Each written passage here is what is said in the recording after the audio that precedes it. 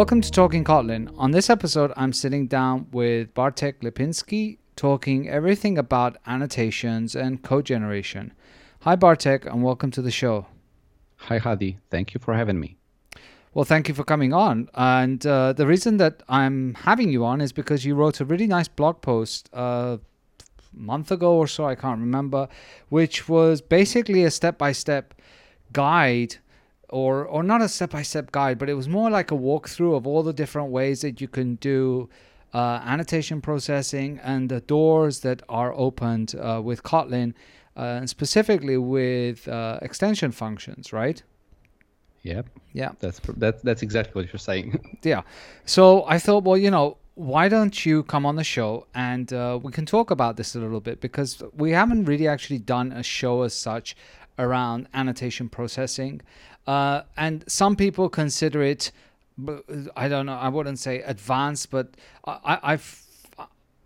and I may be incorrect here, but I find that maybe some people, beyond just annotating things on their classes because they're using Spring or some dependency injection framework and stuff like that, they don't use much more beyond that, right? So I thought, well, let's discover this area a little bit, and let's step back and talk about all of the different things that is possible, right? So could you give us a brief background on, first of all, like why you decided to dig into this area? Sure. So it all really started a while back when I actually was writing my first annotation processor. So it was months ago. Uh, I stumbled upon this principle, this limitation that really made me think about annotation processing in a completely different way, because I found out that annotation processors cannot really modify the existing code. They can only generate new code, and that was something that I'd say even frustrated me a little bit at the beginning. But when I found out that it's the limitation that we cannot like overcome, that's something that we cannot change, I started researching what other people were doing to overcome this somehow, and I figured out that what was really a problem was that we needed a way to hand over the generated code to the user, to the developer, to the user of the library. And I started looking up different solutions for that, and I found out that there were really two major approaches for this. And I named them somehow in my post, in my article, but I will try to briefly describe them maybe. Before digging into the general approaches, Yep. why did you need this? Like, what is the use case scenario that you would want to have your, you know, annotations generate slash modify code? If I remember correctly, the first thing that I wanted to do was back in the day when there was parse and it was officially supported and officially available publicly. I wanted to have a better way of interacting with parse objects, and I wanted to. The thought process I had was that I wanted to extend objects, regular objects, with my annotation processor, which is like completely wrong and completely infeasible. Just for those that are not familiar with parse, what are you referring to? It was like an, let's say, online backend database type of thing. So you could upload data to it. You could download data to your app easily from it. Just regular backend type of thing. Right. Okay. And that was the thing, but it really didn't matter, because the really important thing was that this is the principle that is very important, and you really cannot change it. And this has different consequences also on the fact that there are libraries there are approaches that make not really that user-friendly libraries because of this principle, and that's where I think that the one approach that I noticed was really suffering from this thing. because I think that the prime example of the problem, of the annotation processing problem, is the Dagger library, probably well known to most Java and Android developers. The library, the dependency injection library, previously from Square, currently from Google. Uh, the, they had the same problem basically, and they because they wanted to give people the generated component, and they could not modify any classes. They had to generate new class. They had to generate the new class with the maybe slightly not really that easy to find class name with the component name and prefixed by the Dagger name. So basically what I mean that Right, and the problem with generating a new class is that essentially, like let's take Dagger or some other library, you wanted to essentially add some functionality to the user of the library, but the only way that you could do that is to add a new class, generate new code, which was adding new classes, which would then force the developer that is using this library to depend on these new classes and write code using these new classes as opposed to the current classes they had. Is that more or less the understanding here? yes, exactly that. That's why libraries like Dagger have to depend on interfaces that can be implemented by the new classes that are generated from the annotation processors. Right. And just for people that aren't clear on how this happens, so how does this code generation work? How do the annotations do it, and how does that kind of link into the whole compiler and to the project? So compiler is is something that works during the compilation process basically. So it can easily find annotations that were added by the user to the code, and based on those annotations, the compiler can do all sorts of things.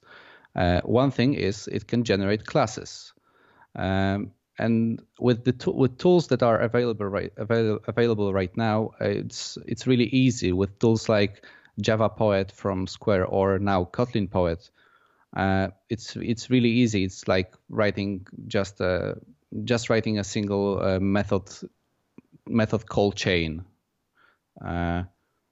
So before the main before the app is packed, assembled, we have like the rounds of compilation, and in every round of compilation, the compiler gets to analyze the annotations that were added or that are already present in the code, and based on that, it can act and produce different things. How does that actually fit in with the programming model? Like, let's say that I have a lot of people, use, for instance, Gradle. So essentially, what happens is that I have some annotations, and then I configure something in Gradle that is going to look into these new classes that are being generated. How does it all tie in together? Well, that's very simple, actually. Usually, libraries that depend on annotation processing should be split into two modules.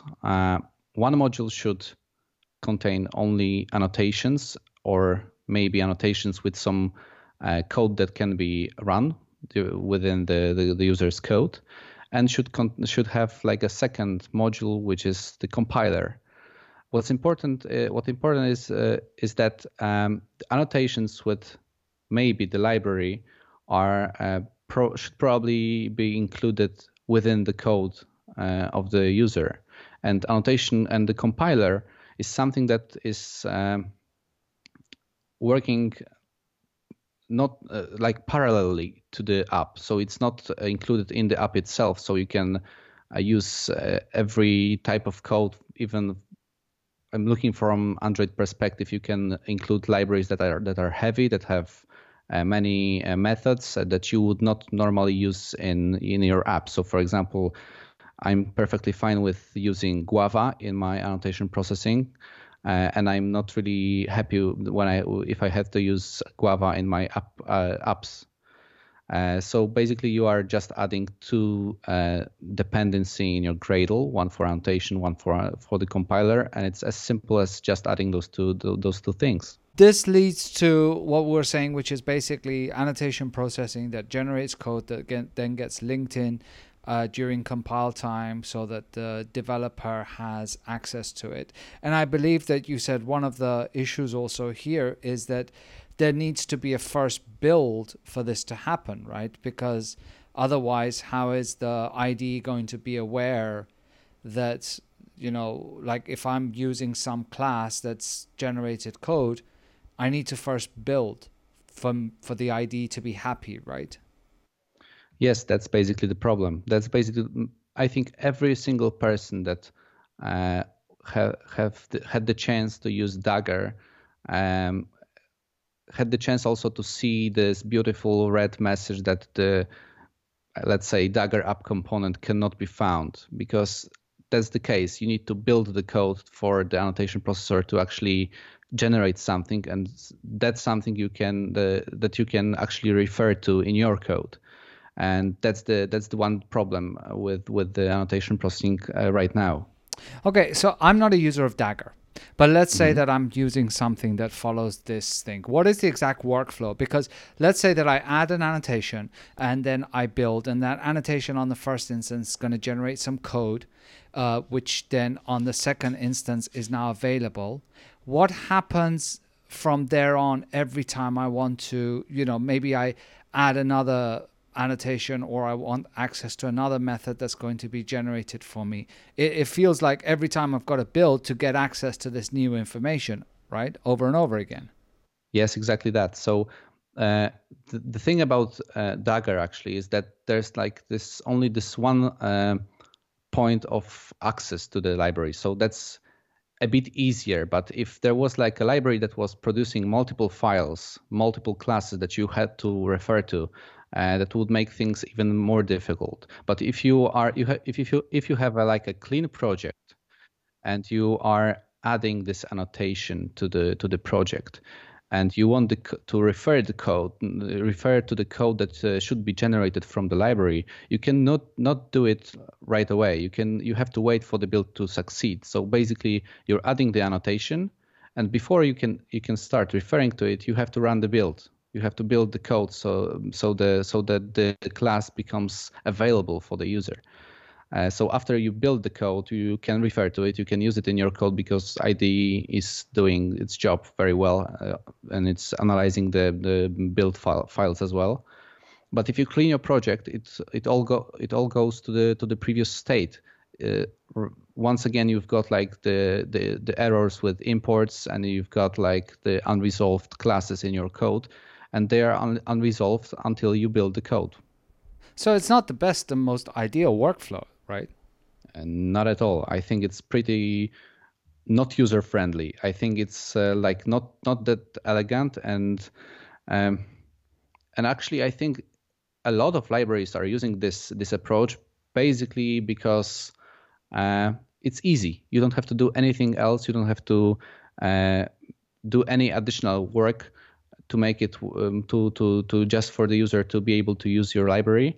But you have to depend on documentation, because let's say if I gave you Dagger or any other library that is following the same principle, if I gave you this sort of library and you didn't know anything about it, you didn't have any documentation about it, you would have a difficult time figuring out how to use this library.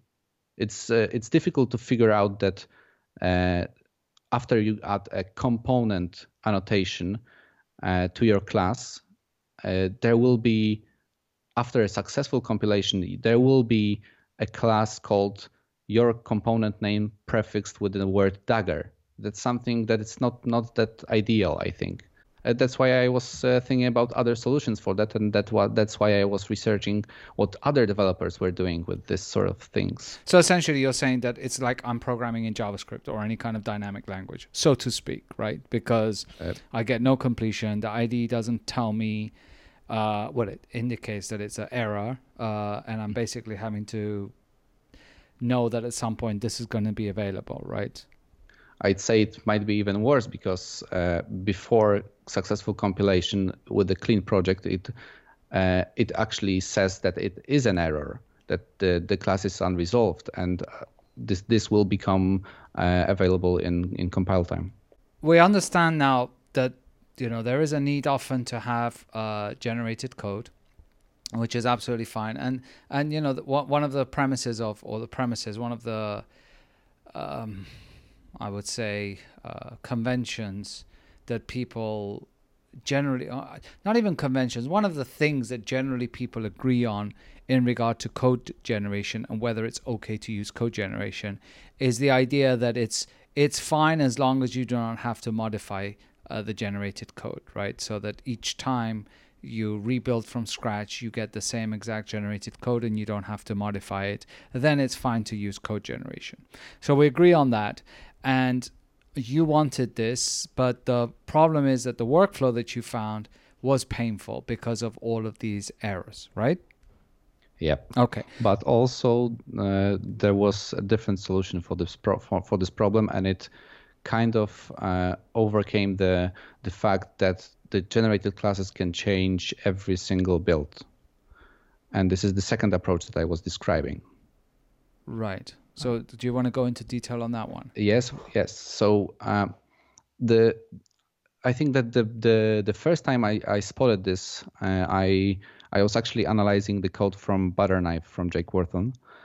And I'd say I was pretty amazed because this was just groundbreaking for me, because this solved the issue. There was some drawbacks of the implementation, but for me it completely made the issue disappear. The issue of not being able to refer to a generated code, because what Butterknife does is that it introduces a library that you normally include in your project, and this library has some knowledge of the way compiler works. So has some knowledge on the way that the code, that the generated code will look, what it will look like. Basically, it knows what will be the name pattern of the generated classes and what will be the interface that those generated classes will implement. And having this knowledge, those two things, it can do something. Back then I thought it was pure magic, because in runtime, this is important that it happens in runtime, but in runtime, Butterknife can find the generated classes using the known pattern. So if it knows the pattern, and also it knows where the generated classes will be put. So analyzing the annotations for a particular class, a compiler creates classes in the same package, if I remember correctly. And the library is looking for those classes in the same package. But the important thing is that it's looking for those classes using reflection, Java reflection. And probably, as most Java and Android developers know, you have to be careful when using reflection, because it has some drawbacks. And that's basically the other problem that I spotted, even though it solved the first problem, the problem from the Dagger library, because you could reference, in a way, you could reference the generated classes from your written code. And the code generation, the generated code could change every single build. It doesn't matter, because Butterknife was finding this code in runtime. Right, but how are you referencing it if there was no static reference to it? You were referencing the library, so you were not referencing the generated code directly, but you were referencing the library, and the library was returning you the interface that the generated class was. It was returning you the generated classes in a form of the interface, because the library knows that the generated classes will implement this particular interface. So the library can basically cast the generated class to the interface, and everything should work fine. So you don't refer to the exact class that is going to be generated, but the fact that the generated class will implement the interface, you can actually refer to the interface itself. I see. Okay. So this was the second approach, right? Yes. And you weren't happy with this either?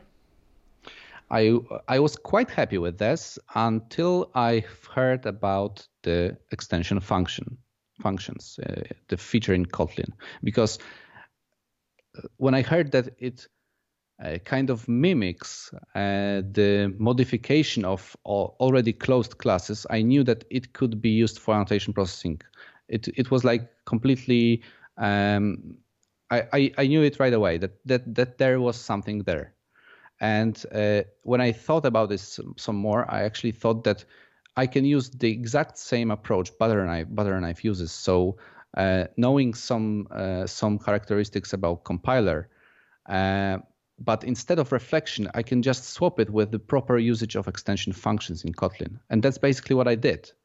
The concept of what I did is super simple if you think about it, because you essentially have, let's say, two extension functions.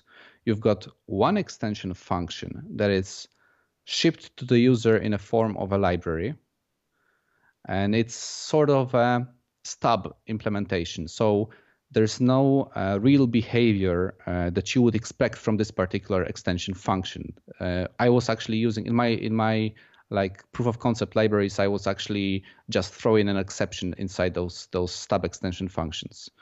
And you've got another extension function that is generated on demand for the user by an annotation processor, just like that. So the idea here is that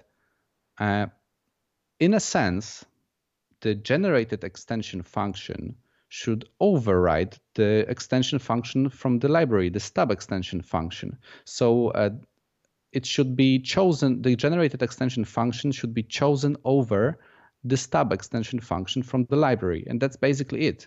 The fact that you have the stub extension function, the not really real extension function from the library, is enough for you to fix the issue that is in Dagger, because you have this entry point, you have this something to refer to even before the build completes, but it doesn't really matter that it does not refer to the real thing as long as it really refers to something. Yeah. So essentially, what you are doing is that at compile time, your library is providing you with the actual extension functions that you can reference in the code, and it's not going to give you any errors or compiler errors or red warnings.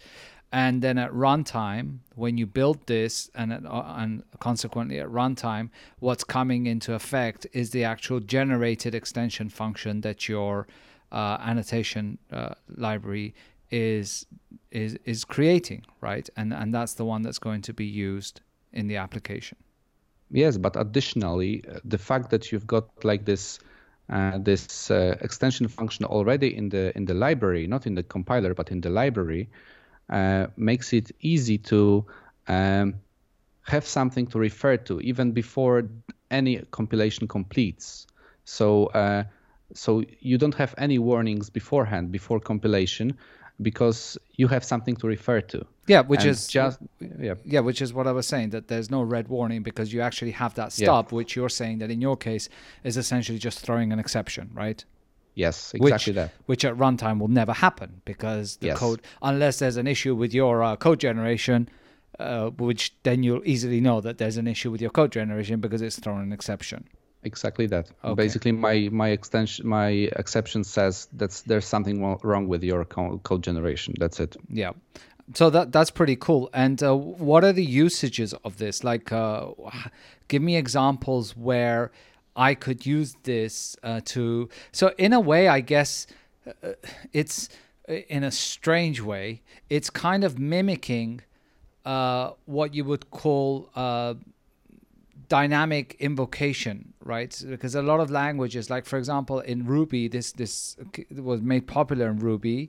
I don't know if it was originally from Ruby, but it was definitely made popular from Ruby, which was the idea of method missing, which then came to C# as well, where you would say that I have a dynamic method that I can call in my code, And in the case of C sharp, being a static language, it would not give an error because you were saying that this method was dynamic.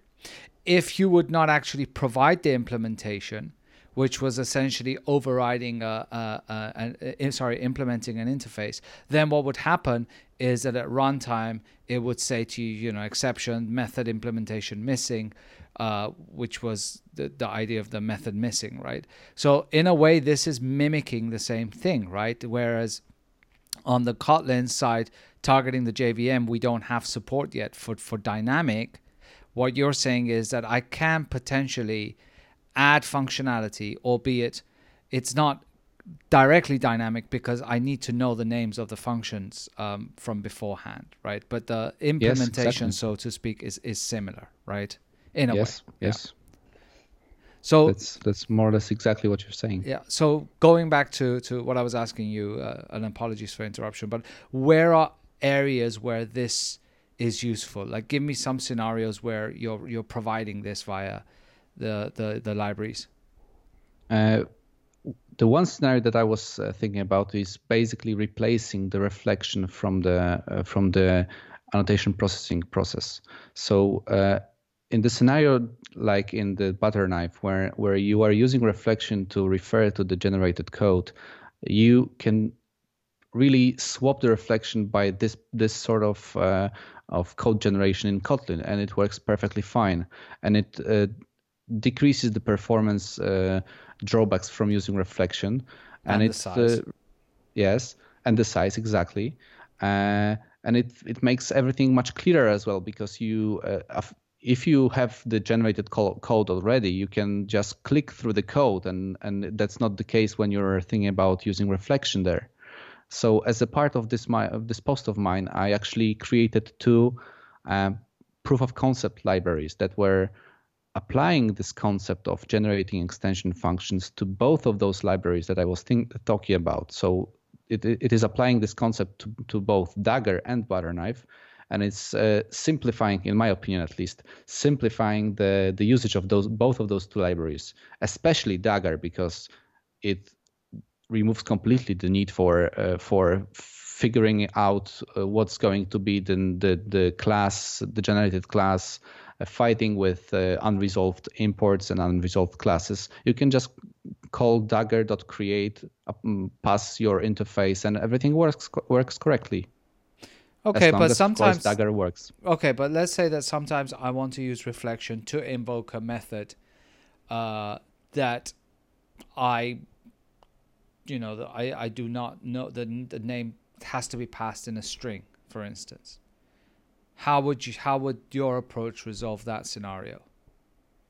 I'm not sure if it can, because I was using it in a way that I know the extension function name, so I don't think it's applicable to this sort of scenario where you actually need to use this sort of reflection call. Yeah, and I kind of assumed that, but I just wanted to make sure, because it again, it goes back to the similarity between dynamic method invocation where or method missing, where in your case, because you need to know the name of the function names are defined prior, right? The extension function names are defined prior. Yes. Yeah. Okay. What other scenarios do you see this as being useful?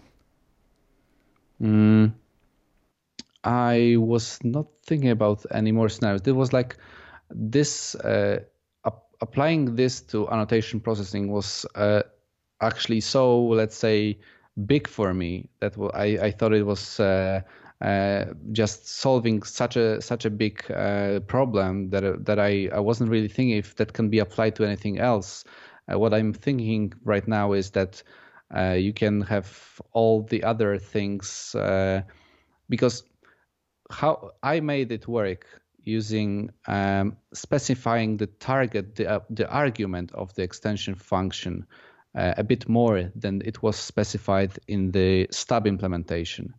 But recently I found out that there can be a different solution for this, and that you can actually have a general receiver type of the extension function and have the generated extension function a bit more specific receiver type rather than having the argument type, and that also makes it very interesting and very unusual, I think. That's yeah. And do you have any of this on? I mean, we started because we mentioned that you had written an extensive blog post basically covering this. This source code and the things that you've done is available, I assume, on GitHub somewhere for people to take a look at, right? Yes, exactly that. There are 2 libraries at my GitHub profile that you can look through.